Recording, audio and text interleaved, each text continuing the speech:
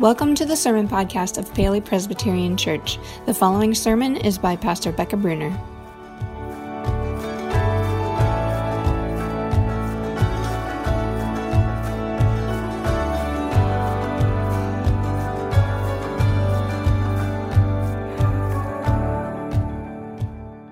The music sure has a lot of power in worship, doesn't it? I didn't occur to me till we were partway 2 lines into that last song. That's actually a song that I discovered for myself when I was home in Oregon seeing my dad for the last time. And it was a song I played at his bedside with him and sang with and to him as he passed away. So Maddie saw me and sent me a nice little heart text because she's nice. I got hit with some feels there when we were singing it because it's true. Because the words of that song are true. And music has a way of getting things that we know up here deeply in here. Which is why I'm so glad and grateful for the decision that our session has made to give us this opportunity to fully expand our worship life as a church, that we can have a fully contemporary service for people for whom that music, that's the way that stuff gets from here to here. And that we can have a fully traditional service as well for people, again, that expression of worship is what feeds your heart and your soul and connects that your spirit of God to say, yes, this is true. And this is true for me, and this is true for all of us. So just want to remind you of that. That's coming. We're starting Sunday, November 28th. We'll have a contemporary service here in this room at 9 a.m., as well as being live streamed for those who are home. And then at 10:30, a traditional service here in this room, and for those who are at home as well. And I'm just thrilled for the way that we can express our love for God and experience the love of God through the gift of worship. We started out this year, back September 12th, so long ago, with a pretty bold claim. The claim we made was Paoli Presbyterian Church exists because we believe that there is no problem in human life that following Jesus cannot solve. We believe that that's true. And we committed this entire year to discovering that truth, to really digging into following Jesus together to see if that's true, to experience that truth in our life, that there is no problem in human life that following Jesus cannot solve. And so we jumped into this year by studying Jesus' teaching, this incredible teaching sermon. We said it's the greatest sermon ever preached, the Sermon on the Mount. This wisdom, this extraordinary wisdom of Jesus lived out in ordinary lives. That's what we've been spending several weeks learning from. And for the last 2 weeks in this series, we've been digging more specifically into Jesus' wisdom in this sermon about the idea of how we spend our treasure, specifically our time and our money, how when we spend our treasure, when we accept Jesus' invitation to give some of that treasure to the kingdom of God, that how we receive even more in return. That's what Jesus teaches. And so we're going to continue learning from this idea that Jesus presents, this kind of reciprocal giving and receiving that Jesus teaches on, continuing in Matthew 7. Starting at verse 7. Jesus says, "Ask and it will be given you. Search and you will find. Knock and the door will be opened for you. For everyone who asks receives, and everyone who searches finds. And for everyone who knocks, the door will be opened. Is there anyone among you who, if your child asks for bread, will give a stone? Or if the child asks for a fish, will give a snake? If you then, who are evil, know how to give good gifts to your children, how much more will your Father in heaven give good gifts to those who ask him?" So I've told you before, and will likely tell you again, I think small groups are fantastic. Like personally, I find them so life-giving. To be a part of a small group just does so much for me. And I'm the kind of person, if I love something, I want all the people that I love to love the thing that I love too. So I talk about small groups a lot.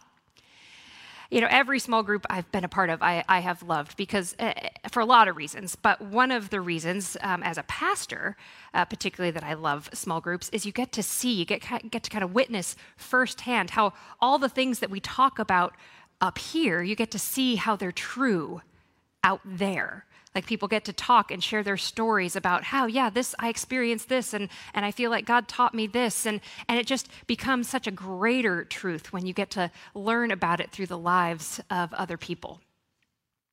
And I will say the small group I'm in right now, we did a little bit of arm wrestling at the 7:30 service about who had the best small group. So Rokies, the Plambecks, they shouted up for yours. But I said we win.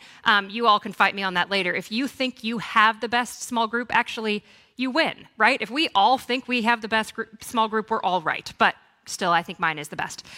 And so from my small group, I wanted to have a story shared with you today because it's a pretty cool one. One of the members of my group, who had been a part of the group for the last year, has a pretty cool testimony to really be able to say that what Jesus says here in this Sermon on the Mount, it's really, really true. That when we seek, we find. That when we give, we receive. And when we really, really seek to put God first, God just always provides everything we need. So that's enough from me. I want you to help me welcoming my friend, Will Moreski, to come and share with you today. Can we give him a hand?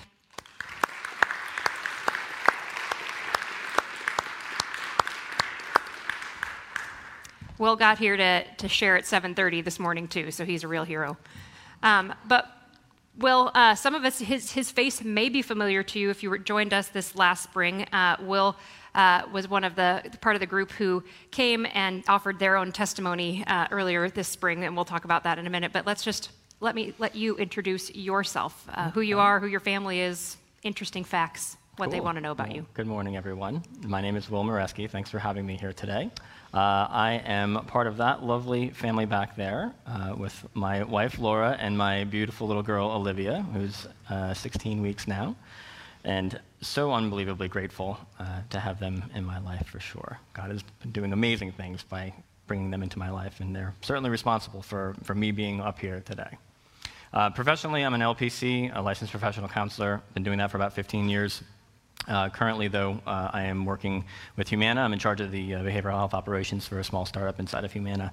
And so just really love being able to continue to work with people and hear their stories. People's stories are always really inspiring to me, and I think that what's been amazing about our small group and even the classes that we did for the baptism, you get to hear everybody's stories, and they're so real, and it's so vulnerable for people to come together in that kind of space and talk about Jesus. It's something that I haven't really experienced in my life before, and I'm incredibly grateful for. So you alluded to a lot of kind of big deal things happening in your life. You got married just less than a year ago. Then Olivia was born this summer. And last spring, a big deal being that you made that public declaration of your faith in Jesus Christ by renewing your baptism covenant in worship. And that was so beautiful. And I want to commend that to anybody. That service is still online. If you follow a few clicks on our website, you can see all of our past services. So this one's April 11th. It's Will and a number of other people, some who were being baptized for the first time, some who were reaffirming that, but all of them telling their own story of faith and making a public commitment to Jesus. It was a really beautiful celebration. So if you didn't see it, go watch it. So I'm going to ask Will to just give the Cliff Notes version of that, of kind of what got you to that point. What was the story that led you to that day of saying, yes, I want to follow Jesus? Absolutely. I grew up Roman Catholic, went to church every single Sunday. It wasn't a Sunday that we didn't miss. Dad always made sure that we were there, which was really incredible. But we had a life event that happened.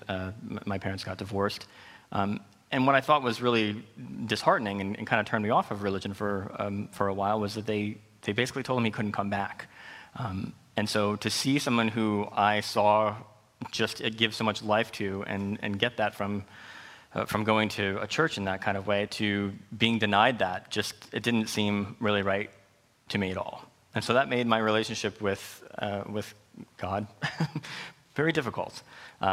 Fast forward a number of years, we've had a few different things happen kind of in my life, but I think the thing that really cinched it for me that there was something here was really meeting Laura and being a part of our small group, seeing people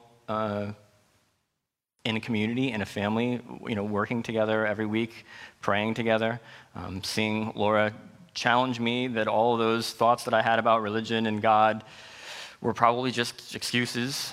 They were just excuses, but she challenged me to think differently about that and to really figure it out. And so that's been really a beautiful and amazing process, both in our life. It's now something that we can share together and share with our lovely baby. And it's something that I get to share every Sunday as part of our small group, where we can really work on some of those questions that we have and hear that in a loving and faithful and safe way. I think is really incredible. So the passage that we read this morning, Jesus talked about this kind of dynamic of, he says there's a part that we play. We ask, we seek, we knock, but there's always a response. That when we do our little part, God responds with his big part. He answers, he finds, the doors are flung open. So how have you kind of experienced that reciprocal kind of relationship with God, the seeking part on our part, and then kind of the being found and receiving on God's part? Yeah, I think the thing for me has really just been that God really allows you to question. And when you question honestly and really think deeply, he'll give you the answers. And you have to have faith to be able to do that. And I didn't always have that faith. And so I think being able to really do that, like I said, in my personal life and do that with small group has been, amazing. I think really seeing, just how powerful it is to be in community. And it's a word that Laura used to talk about all the time, and it used to drive me nuts. I went, what's community? I don't understand. I have my friends at home, and I have my friends at work. What's this community thing? And then you go to a small group, and you come here to church on Sunday, and you go, oh, that's what it is. You're living your life with other people. You don't have to be afraid that you don't necessarily know what every single verse in the Bible is, or you don't understand some concept that God's put in front of you. It's okay to not know, and you can all not know together, but at least you're trying, and that's the effort that God rewards. He will always reward you if you ask. So getting kind of to this stewardship stuff, we want to flash back to last fall when at that point in your life, you weren't 100% on board with following Jesus. You were still asking, you were still questioning, you were kind of figuring it out, and you were honest about that. And then it was stewardship season in the church, and we were talking about, what does it mean to give a portion of your income to the church, to God, and you were really honest, which I loved. And anytime I jokingly refer to stewardship season as NPR pledge drive time, that's Will's fault, because he's like, that's what it feels like to me. It's just kind of, why would you give some of your money to God? Can you articulate some of that struggle for us, kind of where that came from for you? Absolutely. The struggle is real for sure with that. So for me, I've always been kind of relatively conservative financially. You pay your bills, you kind of do the things that you do. Just circumstances hasn't always been extra or whatever. And so the thought of I can barely pay my student loans. How am I going to why does giving money to the church, why does that matter? And what is that really going to do for me? And I think the most amazing thing has been that I've seen it does everything for me. I gave just a small amount to say, okay, this is important. I see that there's probably value in it, but I really don't understand it. And what I've gotten in return, just professionally and due to circumstances in my life, is just an unbelievable opportunity to be able to pay off all of my debts, and just kind of amazing thing has happened in my life where finances are not the struggle that they've always been. And I don't know how the heck that happened, other than I gave what little I did to God and say, hey, let there be something that we can do with this, and maybe it'll mean something. And what I saw was just an unbelievable amount, 10 times, 100 times multiplied back to me because I was willing to do that. And I didn't say this in the last service, but I want to bring it up right now, in that one of those events that was really touching to me was when the food drive happened. And it's always been difficult with my family to kind of do things, and please don't take this as bragging. I'm saying this to give an example of what happened. But I had just pledged to give a little bit of money from my paycheck every week to the church here, and that that food drive came up. And for me, like, hunger has always been something that's like, it's really struck a chord with me. And I'm getting emotional. I'll try not to, sorry. But it's always meant something to me because working with the populations that I've worked with, I've seen people just praying for anything to eat, working with the homeless. And it was difficult to see.